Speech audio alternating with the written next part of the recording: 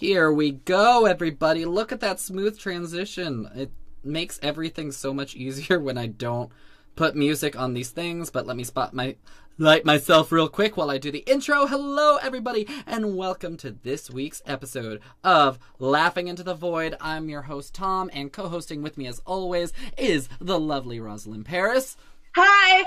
Hi, Roz. I'm prepared for you. You can watch our previous broadcasts on the District Comedy YouTube and Facebook channels or listen to them on most podcast platforms. If you enjoy the stream, please consider making a donation of any size or following us on social media using the links in the description.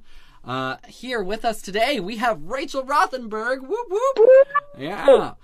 Rachel has been doing stand-up for 4.5 years in Salt Lake City, Utah. She produced a series of all-women shows at Wise Guys Comedy Club in downtown Salt Lake City called Dumb Broads in 2019 and early 2020 before creating The Panda Mic, originally the social distancing online comedy open mic on March 10th, 2020. She is now producing outdoor socially distant shows in Salt Lake City with her friend and fellow comedian Jordan Harris. You can find her on Instagram at _comedic_stylings_of. Thank you so much for being with us here today. Let me unspotlight myself, go back to gallery view, and jump right into the questions. Ayo! Hey, questions. We love them. Sure. Yeah. Thanks for being with us today. Thank you for having me. Yeah. I've prepared the void, and I'm ready to laugh into it. That's good. That's helpful. I rarely give it any warning, so that's probably more courtesy than I give it on a normal basis. But so the first and last question we kind of ask of every guest on the show, and I feel like it normally gives like me at least a pretty good sense of like the person in general. But the first question is, how would you describe your sense of humor to someone who has never seen you perform? Well, I actually, I did see these questions before and I didn't think of an answer in advance. I think it's kind of, the juxtaposition is that I'm a fancy person. I have a tendency to wear, red lipstick and fancy dresses and things on stage. And then I like to say things that are pretty depraved. That's something that I enjoy doing. I also really like wordplay. That's a huge part of what I like to do. Definitely word jokes and puns and that kind of stuff for sure. But I think ultimately a lot of it comes down to just saying kind of demented things in a clever enough way that I can get away with it. Nice. I can get behind that. I was like, yeah, that was a very apt description. From the times that I've seen you perform, that's very accurate. So, kind of getting into a little bit about your background, with, comedy and just in general. I know you grew up in Connecticut. Yes. So, before moving to Salt Lake City, do you feel like growing up in Connecticut initially kind of had an influence on your comedy or your upbringing on your comedy style? And if so, how? Yeah, I would say so, insofar as it gave me the sort of voice that I have, like literally the voice, in the sense that I speak like a person from Connecticut. I have the inflection of a person who was raised to speak, quote unquote, well. I got a certain type of education in a certain type of place. The place that I'm from is actually the town that Stepford was based on. That is a true fact. Oh, wow. Yeah.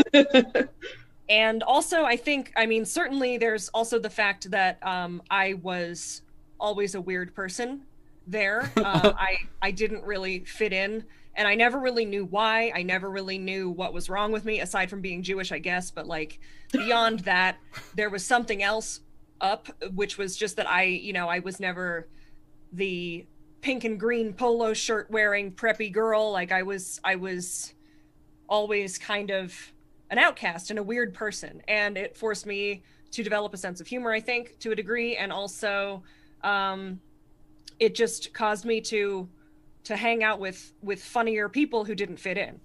And beyond that, I think even though I've been in Utah for 10 years, I haven't picked up the accent. I still talk like a snob from Connecticut. And I think that the fact that I talk like a snob from Connecticut and the fact that I speak a lot faster than people from Utah is a huge part of my stand-up as well. So like, I know how to talk very, very quickly and condense a lot of words into a short period of time and space. So I don't know. I have kind of a Connecticut accent kind of thing. I don't know. It's hard to say. Yeah. So like kind of going off of that, do you feel like then, okay, I'll ask this question off script. But like, how do you feel like, maybe not the quality of your stand-up, because obviously after 4.5 years, like, you're bound to get better at stand-up just for doing it more times. But between, yeah, right? Hopefully. Yeah, hopefully. Do you find that, like, the, like, content or the topics that you address in your comedy have also shifted with that, and maybe has living in Salt Lake City had some part on that influence? Not really. Which is probably the wrong answer, but like only because if it's true, it's the right answer. Right.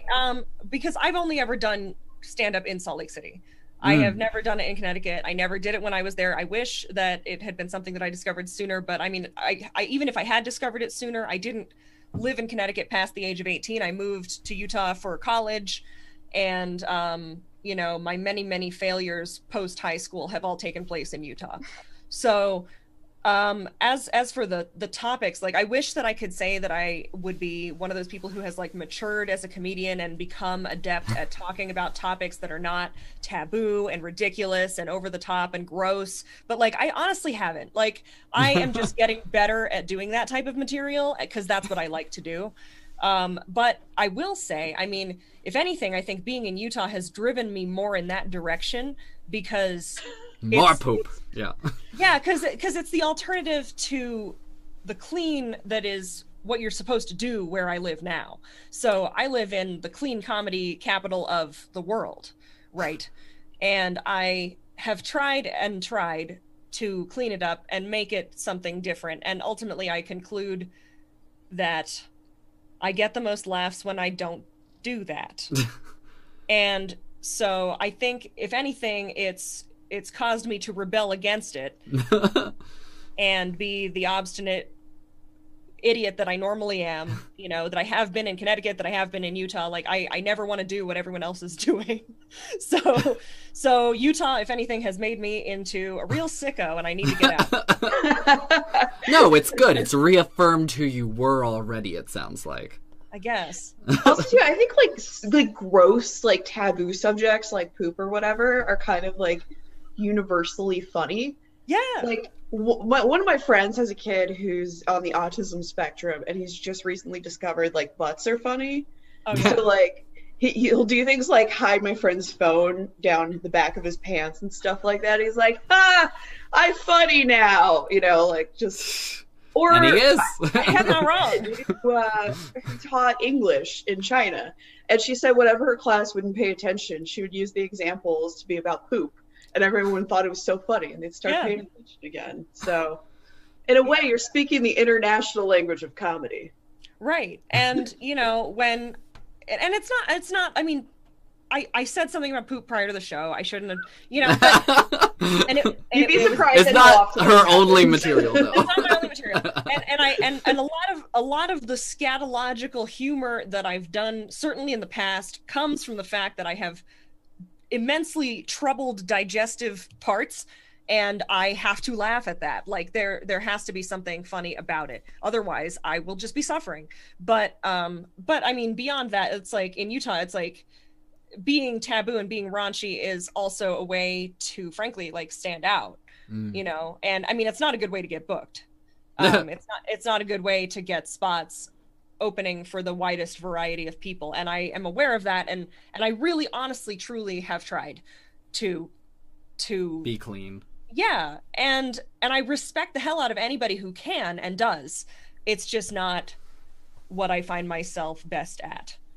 So no, and I feel like that's important too, because if you're pushing yourself towards doing this like material that you're not comfortable with, at the end you're really like not being authentic to who you are, and the audience can always sense that, like anytime the comic's trying to pull one over on them. So it's good. It's good that you know who you are. And speaking of knowing who you are, let me say some words that you've said before.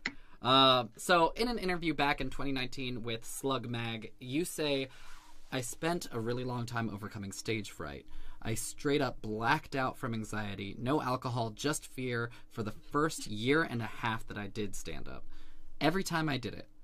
Yeah. So with that sort of reaction, what made you keep going back show after show, and what motivates you to pursue comedy if it causes this feeling?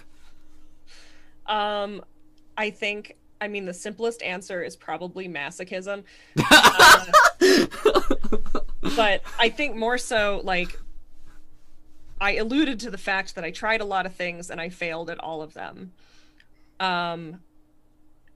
Stand-up, while very painful for a long time, was the only thing that I could seem to tangibly get better at after having tried so many things where I just bombed, like, to use the language that is now very familiar to me. Like, I originally went to college for English and various liberal arts, and I basically failed out. Like, I was a horrible student in college, and then I went to a different college to study fashion, and I had a fashion show that, there was a deadline, and I was supposed to have made like 10 garments, and I ended up sending unfinished garments down the runway. It was horrible, absolutely humiliating stuff. Like, I mean, and to that extent, I was used to feeling humiliated. Like, I was used to... Which is a big part of comedy. Yeah. And I think it was just like after years and years of just fucking up. Can I say that? I don't know if I can. Yeah, you can. Yeah. This is not a child-friendly podcast. We forget to clarify that all the time. No, I don't need to. I mark it as explicit on Twitch and the podcast, so it's fine. But like, I don't know. I think it was just something where I tried it and it immediately resonated with me, even though it made me miserable at first. And I was really, really terrible. And you have to understand also that, like, when you're blacking out fully from anxiety every time you do it, it's very difficult to get better, especially when it comes to your delivery. So that forced me to focus on the writing and get really, really obsessed with correcting the writing and filming every set and watching it and going through the phrasing and picking apart the jokes, so that, like, when I would sort of, like, read almost the jokes, I would have something that would still get a laugh, even though my delivery was abysmal, right? And so I got better and better and better at the joke writing, and I could not work on my delivery until literally like 2 years in. And even now, I think my writing is light years ahead of my delivery, although it is catching up eventually. What is that process kind of like? Because we love to ask comedians on the show too, like, kind of what their writing process is. So when you talk about that kind of dissecting process, what are you looking for in your jokes to kind of like either kick out or throw in to kind of improve it? I think for me, it's very, very, very much editing. It's very much a word puzzle to me. So when I listen back to a set, I pick it apart and I try to get it to be as funny as possible in as few words as possible, which is partially why I'm really, really drawn to one-liners and word jokes and puns and things like that. But also, if I can't fit it into as few words as possible, then I just talk faster. I'm obsessed with the timing. I'm obsessed with, like, getting as many laughs per minute as I can possibly get. And I was about to say, like, laughs per second or laughs per minute. That I sometimes, like, am drawn to as, like, a data-driven person. Like, I want my statistics for my set to be high. I don't know if that relates at all. Definitely. It's almost like a vaudeville style, it sounds like, like, I mean, you mentioned that you can talk really fast and you have the Connecticut enunciation ability. you know, and like back in the day, that was like the whole vaudeville delivery. So yeah, how that's like your natural flow when you're writing. Yeah, I think that's not. I've never thought of it that way, but I mean that's cool. Yeah, Yeah, that could be. I definitely just think like I am not. I'm very like obsessive about if I don't get a laugh in like 30 seconds, I hate myself. Like it's really very. I'm very hard on myself with this. Yeah. I don't want to like impose anything on you, but it sounds like there's a little bit of like a sadness kind of connected to your relationship with comedy. Would that be like out of left field to say? No, but I don't think it's a bad thing. Like I don't think the fact that it's painful for me to do it to a degree is a negative thing, because it's also something that has literally forced me to confront my terror of failure, you know? Like I used to absolutely be a truly miserable person because I could not confront my fear of failure, and I kept failing. And with stand up, it's like sometimes you bomb, you know, and sometimes you know, I used to bomb and want to, you know, walk in front of a train, but like I had to get over it. I had to, because otherwise I couldn't keep doing it. And like it's made me into a much more I don't know, I maybe a much less sensitive person, but it's made me into like I'm still a sensitive person, but it's made me into a much more I've gotten a much thicker skin, I guess, is sort of the way to put it. Yeah. Durable, Yeah. I don't know. Yeah. That's also a word to describe the same thing.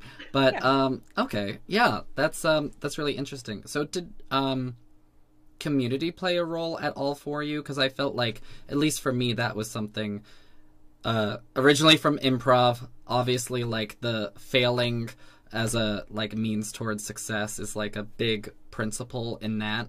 And I've also noticed with that and with comedy, it's really helpful too when you have those bombing moments. Like even on Displaced Comedians earlier today, I think someone posted about like, what's your advice for bombing? And the fact that like everybody had something because everybody has bombed before was really helpful. Have you ever experienced that kind of like camaraderie with the community that way? Well, you know, I've made more friends through doing comedy than I have through doing anything else I've ever done. But I am still nonetheless, I think, an outcast even in my local community, just because I am sort of a solitary person and sort of I don't know. I struggle with getting along with people because I'm awkward and I don't always know how to be. I think in terms of camaraderie, like I love the fact that everybody who does stand up has some reason why they do it, you know? I love the fact that you know, we're all pursuing the same feeling and the same thing, and I think that that's just so cool. And I think, you know, comedians are the most like me of anybody I've ever met, but I still, even in that, feel like a weird person, and I don't ever know how to. This is kind of a downer. But, no, that's fine. This isn't like a jokey joke podcast either, Yeah. so feel free to go there. It sounds like you're kind of like finding a little bit like of being at peace, even as the outcast of a group of comedians, which are already kind of outcasts from society themselves.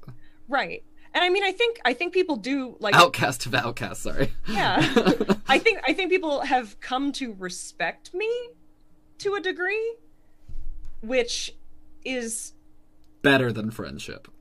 No. Sorry. No. No, I do have friends. My best friends in the world, I think, are comedians. My best friends in the world are comedians, but it's only like 5 people. You know, it's like it's not a big group of people that I can ever seem to get along with simultaneously. But you know, like I don't know. I think that it's important to me that the people in my local community know that I'm competent and know that I am able to do whatever I do well, and you know, even if it's not what I'm supposed to be doing, like clean, you know, corporate PC commercial. Yeah. No, but like I don't know. I don't know. Like I'm not trying to be like an edgelord either, but you know, I think it's important for people to think my ideas are good too, which has been a big thing with online comedy, let me tell you, because no one in Utah does online comedy. Like 2 people out of Utah do it.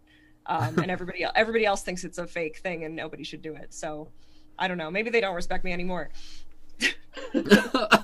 well they should, because Panda Mike is, like, at least from what I've seen, one of the most successful like online mics that happened during the pandemic, and just for the record, it sounds like, at least as far as documentation we can find, is the longest running Zoom mic until it ended.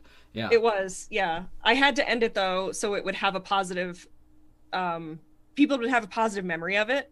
Like, I wanted to do, like, I don't know if you're like a Seinfeld freak like I am, but like when I ended it, I was thinking of like George Costanza when he's like, I got to go out on a high note. And he's like in a meeting and like he says a good line and he leaves. Yeah. Yeah. Like I could feel that things were like in decline, and I was like, I got to get out while it's good. I don't want this thing to peter out. I don't want it to suck. I want it to always be like a positive memory. Well, that being said, I mean, that's part of the creative process too, is like knowing when to end things, you know? Like, it's probably, I would say probably maybe one of the hardest things when it's like your baby and you're like, you know, you just have to read into the rhythm of whether or not it's time to end it or not. I, for one, have definitely not learned how to like create boundaries between myself and my art. So that is, sounds like you're further ahead than me. But yeah, it's a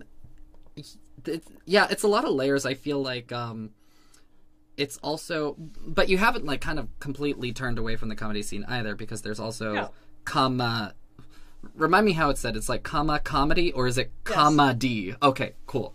Yeah. So comedy is a project that is still in the beginning stages. It's been in the beginning stages for like a couple months because we're trying to figure out how to do it. Mm-hmm. But essentially the logic behind it is that we're going to start doing stuff on Twitch. The objective is to acquire an audience which is not just comedians. And which is hard. Yeah, that's been one of my main I don't want to say beefs, but one of my main concerns with Zoom comedy has been the fact that, like, in the course of a year, we have made no progress, in my opinion, in terms of acquiring a non-comedian audience to watch comedy online. So, you know, I tried it, I did it, I've done it all in that respect, but like ultimately Twitch is where people watch stuff and YouTube is where people watch stuff, and Zoom shows are simply not attracting, you know, quote unquote civilian audiences. So I was like, well, we have to go where people are going to watch stuff, and we have to make the kind of content that people are going to watch. So the idea behind Comma is that hypothetically, if we can all get our acts together, we're going to try to create like non-literal stand-up content. So it won't be like trying to sort of squeeze the stand-up format into an online format in the way that I think I was really, really strongly trying to do before. And it's sort of going away from that format and trying to do something different. So, but still giving comedians opportunities to do interesting interactive shows with audiences and hopefully if we can create enough interesting content, we can get people to watch it, you know? Yeah, no, it sounds really interesting. It sounds really cool. And I've definitely experienced that through like producing shows on my end. It's like, God, it's not a bringer, but like, can it be just for like a show? Right. You know, like, it is like everybody who's at the shows is doing a set later on and then leaves after their set. I twitch. So that's and then there's also too, like with us doing internet comedy, you know, we're all in a screen and we're so programmed by TV and movies and stuff. Like, I had like one class in college about media, and they said if you count the seconds by how long the screen is focused on a shot, there's rarely a single shot being held for more than 3 seconds on TV. Right. Yeah. It's like switch up, switch up, switch up. So like our brains are so used to like the constant action that this format is hard to control someone's attention. Well, so and it's interesting like, too, because like that's why I've seen so many comedians being successful on platforms more like TikTok, where it's like 3 seconds and then you gotta swipe, like get out of here. We need the next joke. But kind of getting back to you and to live comedy.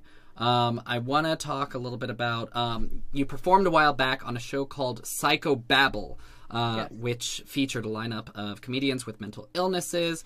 What's your experience with mental illness been in relationship to your comedy? And of course, like, feel free to only provide as much detail as you're comfortable with sharing. But influence, and it's a part of your life, it's a part of your act, yada yada.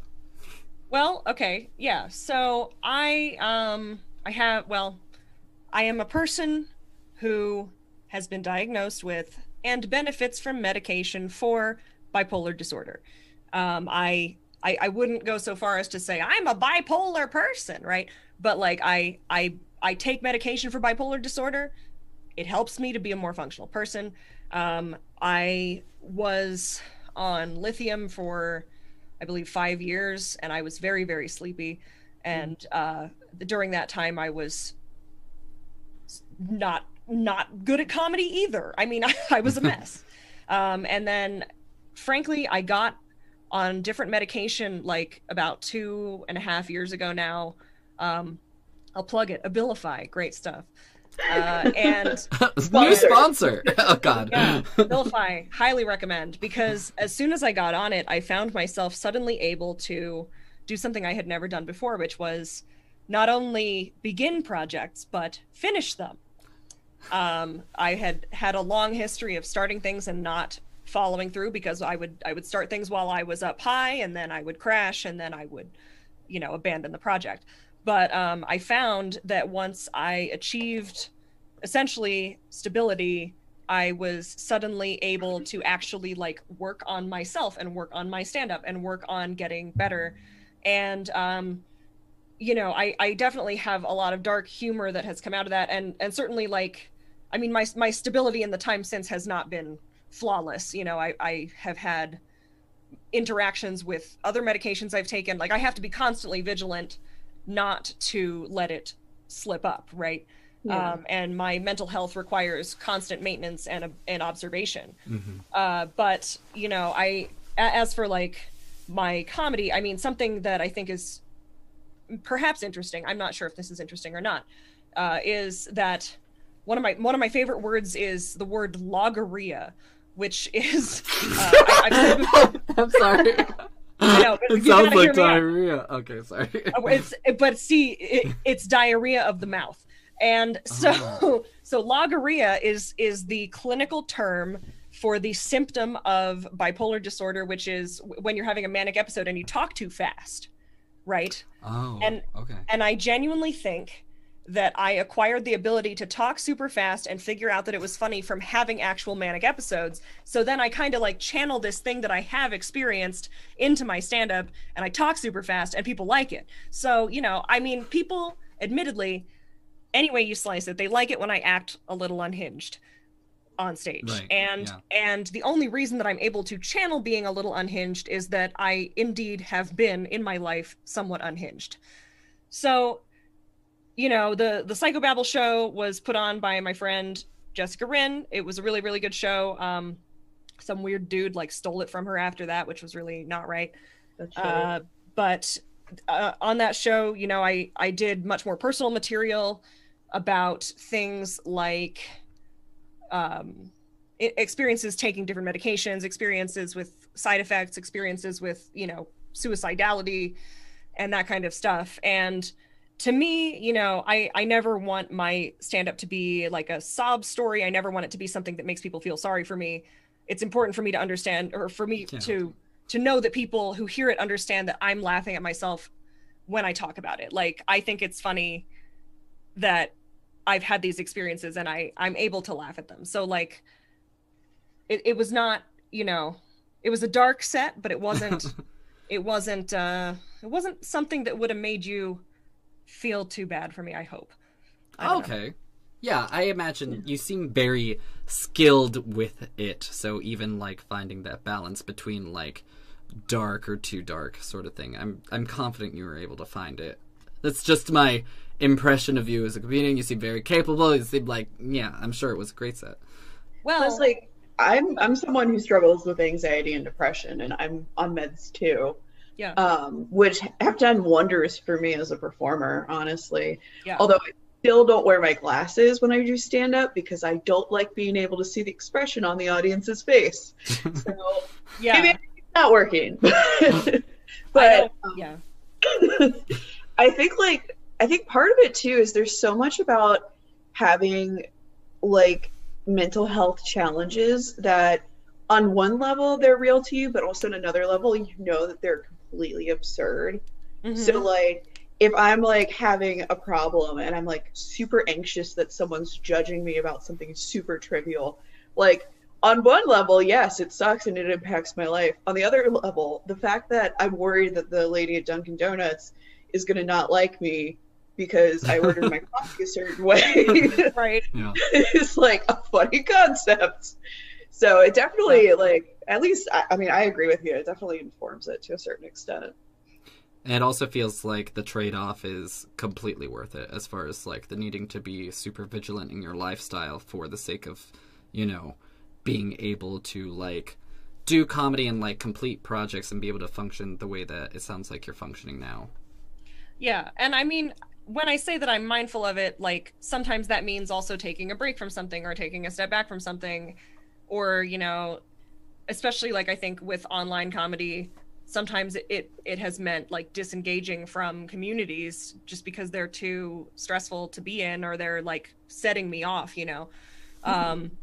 But I think if I were not a little bit neurotic and odd and, you know, bipolar or whatever else, you know, because I don't need to go down the roster, but it's a whole kind of amalgamation of things. You know, I think if I were not that way, I wouldn't see the world in such a unique way, and I wouldn't, you know, have the creativity that I do have. But that creativity has to be tempered by, like, frankly, sanity. Like, I have to be sane. If I'm not sane, I can't function. And I think a lot of people romanticize this like tortured artist archetype, and they want to be tortured, and they think that they can't be funny if they're not miserable, and that's definitely not the case. It's quite the opposite in almost all cases. No, I always think of like that Elizabeth Gilbert TED talk where she's like, why did we become comfortable with this idea that if you're an artist you are just like mentally tortured and that's just the way it is? Like, have our greatest artistic minds just like always self-torturing themselves, and like, it's sad. And also something you see all the time in the kind of comedian community. It's like, I feel like it attracts a lot of people with different mental health issues. I mean, obviously, there are people who do comedy who are mentally well. Yes. But also, there's, I think, like, something about you that, like, has to be a little bit off, maybe, just for, you know, all the risk and reward that goes with, like, doing a set in front of an audience. And, like, you could have that show bomb and it completely fail, or you get the incredible high of, like, if the audience does receive it well. Right. Yeah. And, I mean, if you do, you also, another thing that I think is really, really important is caring for yourself surrounding shows and surrounding even open mics. What I would say, like, when people ask me, like, how do you prepare for a show or something like that, I try to have my set ready, like, several days prior if I can, which is difficult for me as a person who's, like, not super good at planning, and as a person who's, like, not generally very organized. Like, I try to always do that so that I have the day of the show to just, like, take a long shower and, like, get my lipstick symmetrical and, like, you know, pick out an outfit that is going to make me feel like myself, and, like, go into all of these steps to, like, get in the right headspace more so than even looking at my material or thinking about my material, because like I've already done that part. So I have to do the sort of mental maintenance to like prepare myself for like, this might go well, this might go badly. It doesn't really, either way, you're going to be okay. And then afterwards, you have to, if you bombed, like you can't go home and drink. If you bomb, you're gonna hate yourself, and you're gonna be a sad drunk, and it's not gonna be good. But and similarly, like you can't let it go to your head and go totally off the walls either if you kill. Like you really just have to control your emotions to a degree. I think that some people, at least I do, I don't know, maybe other people can ride those waves more, but like I have to be very mindful of what kind of mental state I am in, and monitor that and make sure that I maintain that as well in conjunction with doing the set. Yeah. So. No, I totally get that. I feel like when I do stuff, I have to like mentally prepare myself to have the same reaction whether the set kills or not. And that's also like a little bit of it too, is like I try and just like frame it in my mind in a way where I can have some distance from it, where it's like, well, then we're just gonna work on those jokes later, and it was the joke's fault. That was past Tom's fault, who wrote the jokes, not present Tom's fault, so we're gonna ignore that. That's cool. I appreciate that that insight, because it is something that I feel like gets ignored about in comedy a lot. But also, let's talk about the more recent shows you've been producing, the outdoor shows with your friend Jordan Harris, as Buxom and Body. I'm really curious, just because, like, at least it feels like around here, things are still in the process of opening up. So I'm curious if there were any challenges that you encountered with the logistics of doing the outdoor show, or just like producing a live show period, in the midst of like still kind of being in a pandemic, either technically or through its reception. Well, there have been I could go down the list all of the ways that it has been difficult to produce shows during a pandemic. So I'll preface with the fact that things in Utah have essentially been open since like May of last year. Yeah. So things essentially have not been any different for most people. And I try not to say that judgmentally, but like I personally have been, avoiding human contact as much as possible, which, some would say, oh, easy for you, you're an introvert, right? but it's not easy. Like I would love to go out and just do whatever the hell I want. But to me, there's an ethical imperative to make sure that events are not going to result in somebody's death. Like I don't think that any stand-up is important enough to kill somebody. That's my opinion. So we started doing these outdoor shows, and the first obstacle, I would say, was just finding a venue with outdoor spaces in the winter, because we started in November. Yeah. So we did a show in November and a show in January, and both of them were outdoors, and we did them at a venue with outdoor heaters and tents and open, like big open sides on the tents and all of that. But the real story here, the best story anyway that I can possibly tell you, is on our second show, our headliner had COVID. Oh no! Oh boy. So hear me out. Hear me out. Let me explain. I'm sorry, I'm not laughing. I'm horrified. Funny. It's funny as fuck. No, it's not. But I haven't like told this story like publicly, because I don't want to like incriminate him. Laughing into the void exclusive. It's not his fault. It's not his fault. But what happened is this. So a very good friend of mine who was in from out of town, he stayed in town for an extra month to do this show. And he told us like a week before the show, oh, I may have been exposed, right? And this was in January, when it was like everybody was constantly like, oh, I may have been exposed. I may have been exposed. You know, and we had like concrete evidence of like how he could have been exposed, and it was like also through mutual friends, of course, too. So I couldn't really be like you know, but so he told us he was exposed to it, and then he was not sick at all. But he got 3 tests over the course of the week. We kept making him go get the tests. All of his tests were negative. He started to get sick the night before the show. And he told us the next day that he wasn't sure he was feeling so hot, but that he had also been hanging out with some people who were sick with something that wasn't COVID, and he had no concrete symptoms of COVID. So we said, okay, go get another test, please. So he went and got another test on the day of the show. He went and got a rapid test, and it was negative. Now, in hindsight, the mistake that we made was letting him go on at all. Because if we had known he was exposed and that he was sick with anything, even if he was negative, we shouldn't have let him go on. But we let him do the show, and the next day he tested positive. Oh no. And also, though, I feel like I can't even blame you, though. Like, if you get, like, if you're testing that much and you have 4 almost consecutive tests saying that you're negative, and then you test positive, like, that's just, like, that's fucked up. That's bad luck. Yeah, so what happened was, first of all, everybody freaked out. You know, naturally. But the only people who were really in his vicinity, because of how we had executed the show, the only people who had really been like maskless anywhere near him were me and my husband, who had been doing sound, and my friend who was producing the show was fully vaccinated by that point in time because she's a nurse. So we were thankful for that. So I was naturally very concerned that I would get it, and I did not.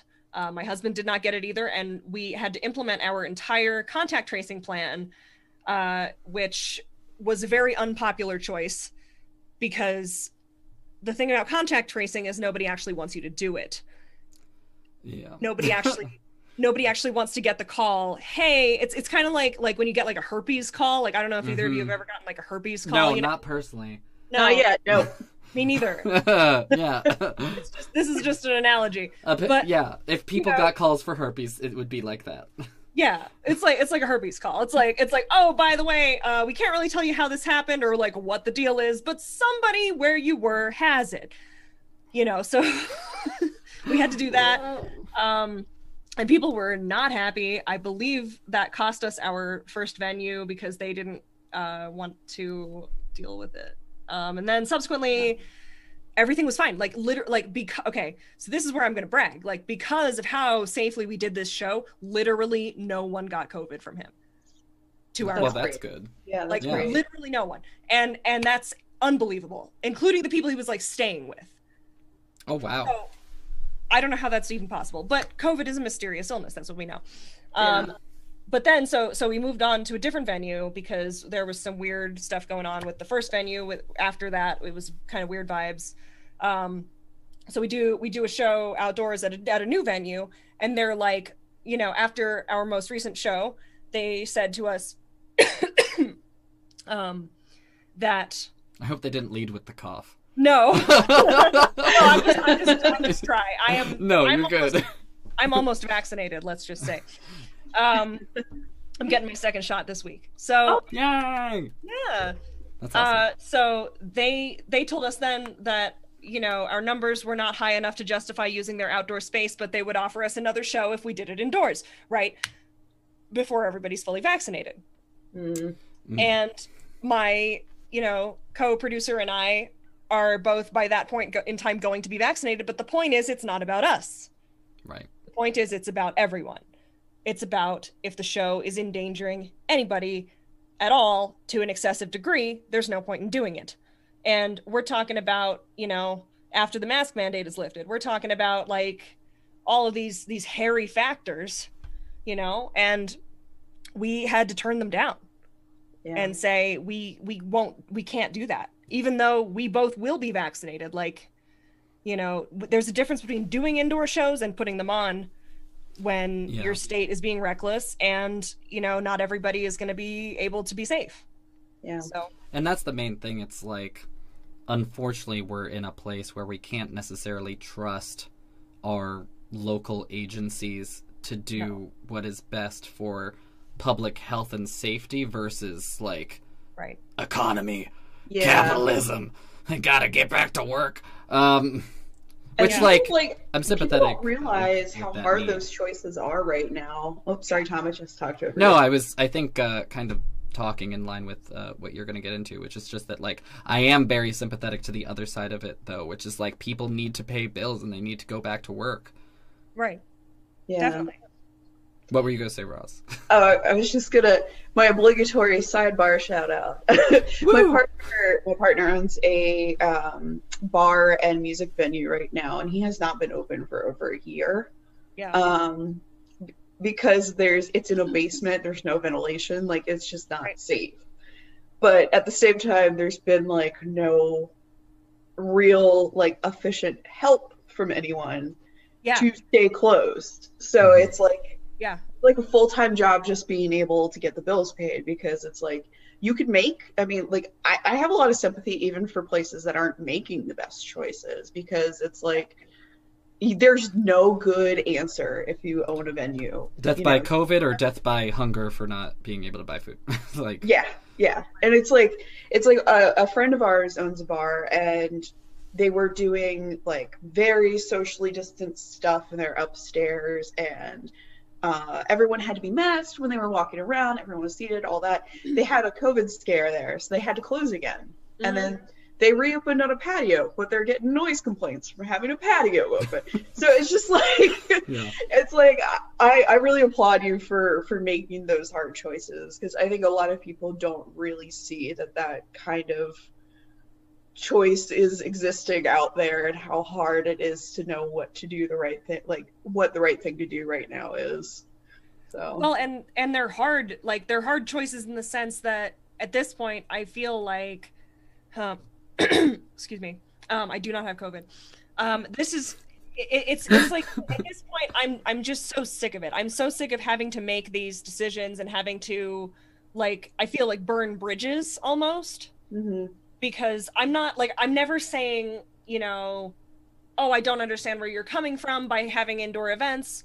I do. I get it. You want to keep your business open. You want to do that kind of stuff. But it's just that my friend and I, who produce shows together, we're not making a living doing stand-up right now. We don't have a venue that we need to keep open. We started our production company with a certain sort of mission statement in mind, and the goal was for it to be comedy that's not going to kill you. And ideally yeah, but even doing our very best, even having our headliner get tested 4 times in 1 week, still happened. It still happened. And that's the thing about it, it's so just impossible to avoid the risk, and it's impossible to be perfect, and it's impossible to guarantee that these types of things can't happen, which hopefully is the other side of it too, is when, and it seems like at least from what I've seen, that as a country we're hopefully starting to round the curve, that the bridges that maybe you feel like you've burned are not permanently burned. I feel like a lot of people, I know I will be giving a lot of grace to people for we're just gonna pretend 2020 didn't happen, come to me anew. We're gonna for sure. I mean, if someone's gonna be mad at you for making a safe decision, come on. But that sounds like that was the challenge with the show. It's been one challenge after another with producing shows during COVID, to be honest. But to the other part of that question, when you were actually getting to do the live outdoor show, what was the reception like? I imagine people were excited, hopefully, for live comedy, to come back. Yes. All 3 of our shows have gone really, really well. We've had, I'll say, between 50 and 70 people at each of the shows. Oh wow, that's good. Which requires enough space to space out that many people, of course, and that's 25 Zooms. Yeah. Yeah. And I mean, the hardest part, aside from avoiding the plague, is hearing laughs outside, you know, that's kind of tough, but like it's worth it, you know. It works for me. Yeah. Our last show was really, really lovely in the back of a really good venue in Salt Lake that I would love to go back to. If you're watching, yeah. I mean, you heard it here first. No, that we've told them that via email. Oh, okay. But that's probably a better business plan than expecting them to somehow end up watching this or listening to it. I'd appreciate the extra view, but otherwise, I could send them a link. Just be like, hey, Urban Lounge, we liked it. Please but, don't. You know, Please don't. I wouldn't want to endanger your chances. Well, you know, I think the biggest thing, if I may say so, is it's been interesting going back to live shows. As I mentioned, very few people in Salt Lake City have done online at all. Yeah. So you have the community kind of divided into people who have not done it in a year and people who have been doing it all year, but either maybe started there or I don't it's hard for me to politely explain this. But anyway, and then there's me, right? And I'm in this place between where I've been doing online for a year and everybody thinks it's a joke and everybody thinks it's bullshit, but I show up and I know how to do comedy still, so they can all blow me. Yeah, I hear that. It's not the same for sure, but it's definitely still exercising a lot of the same muscles, I feel. And I have a year's worth of new material. Yeah, and I got so many pandemic jokes. You probably haven't murdered anyone with a disease. So, you know, there's hats off to you for not that. With my bare hands, no. Just with laughs. I feel like no one dies is like the lowest bar you can set for comedy. Yeah. That's And then once you jump over it, it's all like you've passed all expectations. You're good. So, but yeah, I think you know, the Zoom thing does not translate 100% to real world comedy. I will be honest with you, it doesn't. Like the discomfort that I have felt with being on stage, like physically, is to a degree back more so than it was certainly. I mean, like I was basically over my stage fright when the pandemic started, and it's kind of back, right? Like I get nervous, I, you know, don't have the best memory of what happened on stage, but I have my material and I still had that to lean on, and I have a bunch of new stuff, whereas other people who have not done it in a year don't have that, and they're out of practice and they're rusty and they're on stage apologizing, and I'm not apologizing, I'm good, you know? Yeah. It's good. Yeah. And it's hard too, because comedy always has like that little bit of like almost a competitive element to it too. It's all right. And comedy's not the only thing also, like in context of the pandemic. I'm also probably going to see like a lot of friends from the theater company that I used to work for and be like, oh, okay, who got out of shape kind of thing. Yeah. It's like who got out of comedy shape almost. I mean, I got out of shape in other ways. That's definitely. Didn't we all, sister?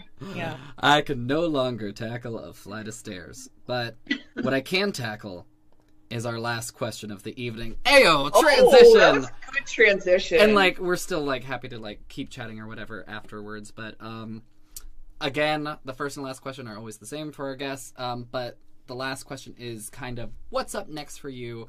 And that's both in the context of what's coming up that you'd maybe like to plug, and what are your intentions with comedy as far as, like, is it a career for you? What are, like, the long-term goals? Okay. A lot of big stuff. I'll start with this weekend. This weekend, TL Devaney and I and a guy named Elliot Rose, whom I do not know well, but he seems great. We are, between the three of us, but with TL as the host, we are starting a late night show, and it's going to be called Off Night. We were supposed to start it a couple of weeks ago, but there were some issues and we had to postpone. But we are doing it for real this Saturday. Whether or not I am dead from the Moderna second dose, I'm going to be there. So that Sorry, just is corpse on screen. Yes. If I am physically vomiting, we're just going to laugh. Like, it's whatever happens. If I have to do it from my bed, I'm going to do it. So Off Night, come check it out. TL's hosting it. It's his invention. It's going to be great. It's going to be on Comedy on Twitch. It's our first kind of flagship show that we're going to be doing. And it's going to be a weekly late night show. It's going to be at 10:30 Pacific time, which is very late on the East Coast, but it's, 11:30 Mountain, 12:30 Central, 1:30 a.m. Eastern. But it's a late night show. It's a half hour. We do need people in our Zoom audience to laugh so that we have laughing people there. And then the goal is to have this on Twitch and eventually acquire audiences who are not just people on Zoom who already do comedy. Yeah. And their moms. And their moms. My mom's not on Twitch yet. Yeah. Neither is mine, to my knowledge. But she is on OnlyFans. Ayo. Oh my god. We've got OnlyFans, then it has nothing on it, but we do. It's funny play on the word district. Yeah, it's Dick Strict Comedy. I had to, as soon as the idea came to me, I was like, I just have to acquire the name in case somebody else takes it. I also have an account on there that I acquired to do comedy shows, and I had to do the whole approval process to get it, and send them my picture of my driver's license and all this stuff, and I had to send pictures of myself, which I thought was a little weird. To compare to your driver's license photo, maybe. Well, you shouldn't compare the two because. But they did approve me. I thought they rejected me because it went to my spam. So for a week, I was doing a bit about how I got rejected from OnlyFans. But then it turned out it wasn't the case. So. Yay! Redacted. I got approved. So we got that show. Yeah, so off night, not OnlyFans. I almost said OnlyFans. Off night, check it out. It's not on OnlyFans. It'll be on Twitch. It'll be on twitch.tv/comedy. And also we need people in the Zoom. So if you want to get in the Zoom audience, just message me. That's how we're doing it. And other than that, though, I have a devious scheme to move somewhere soon. And the place that I'm going to move is New York. Oh, yay! You'll have to deal with our Eastern time. Yes. And I will have to deal with being back on the East Coast, and I'll just have to, process my childhood traumas. It's fine. It's probably healthy. Yeah. Having done so a little bit already is what has enabled me to make this decision. So I am going back to the East. My husband and I are working on it. It's a work in progress. We have set aside time this weekend to specifically work on it. I'm not talking about it too much until it has already happened, just because I don't want to be one of those people who's like, I'm moving to New York, and then 3 years later I'm still in Utah. I know a lot of those people. Oh my god.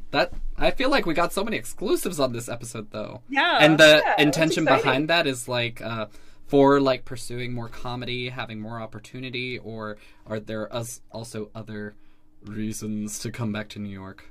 I mean, that's really the main reason, that and bagels. Yeah. That's true. They do have good bagels there. Yeah.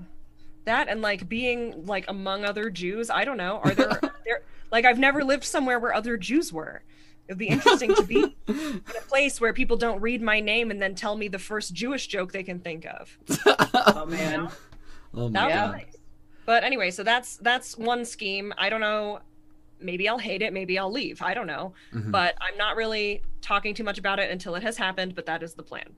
And cool. My husband would like to do UCB over there because he does stand up and improv both, but he is a very proficient and talented improviser, and he should do UCB. So, just like us, with our background in improv, we are also very highbrow humor. It's funny you say that. We just talked to Emily Page last week, and she just did the program at UCB. She's doing online connection. Yeah. So that's interesting. Yeah. And beyond that, I would like to keep producing. I really like producing. I really it's funny, anytime I'm producing anything, I feel like somebody comes to me and they're like, you could just focus on just doing shows. You don't have to produce things. And I'm like, no, but I like to. I want to. I've just been, weighing my options in terms of what is productive to produce right now. So I would like to do that once I move, more so keep doing stuff with Buxom and Body, probably remotely to a degree. We intend to keep that going as long as we can, because if I can leave, you know, a womanly imprint on Utah comedy, I would like to do that. And ultimately, I think ever since I worked in a comedy club, I've been scheming to open a comedy venue. Oh. Yeah. So, because I think I have great more taste. woman-owned comedy venues. Yeah. And I just think, like, I just get really sick of going into spaces that are run according to other people's logic, if that makes any sense. Like, yeah. I would really like to create a space in which my logical womanly brain makes the decisions. Yeah, totally. And, you know, yeah. Yeah. So, and of course, I would collaborate with other people who are not so logical and not so womanly. But ultimately, I really like curating stuff. I really like producing stuff, and I would just like to do stuff like that. So we'll see. Yeah. Awesome. That's so exciting. I'm excited to hear that. We're going to hang out when you're in New York, because DC's close enough. Yeah, we're like, and Baltimore and DC is like 4 hours away, so. Yeah. I'll also say, because my fiance works in food, we also have a long-term, like, when we've retired, dream of, like, opening a little comedy place. It's like the first floor is a restaurant and the second floor is like the theater. That's our plan. Maybe we can collab or something. But that being said, I'm going to spotlight myself again real quick as I take us out. All right, everybody. Woo, woo, woo, woo, woo. That's all the time we have for today. I want to thank you, Rachel, for being such a great guest and hanging out with us. Really good topics we talked about. But you can find her on Instagram at @the_comedic_stylings_of. Thank you, Roz, for being a great co-host as always.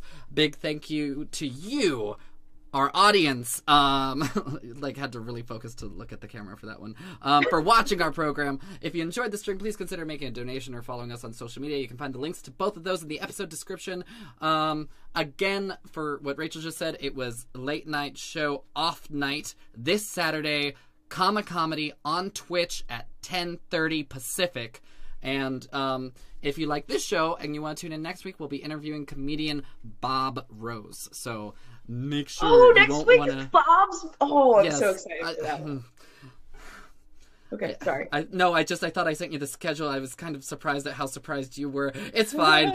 Anyway, have a good night, everybody. Right. Bye. Woo, woo, woo, woo, bye.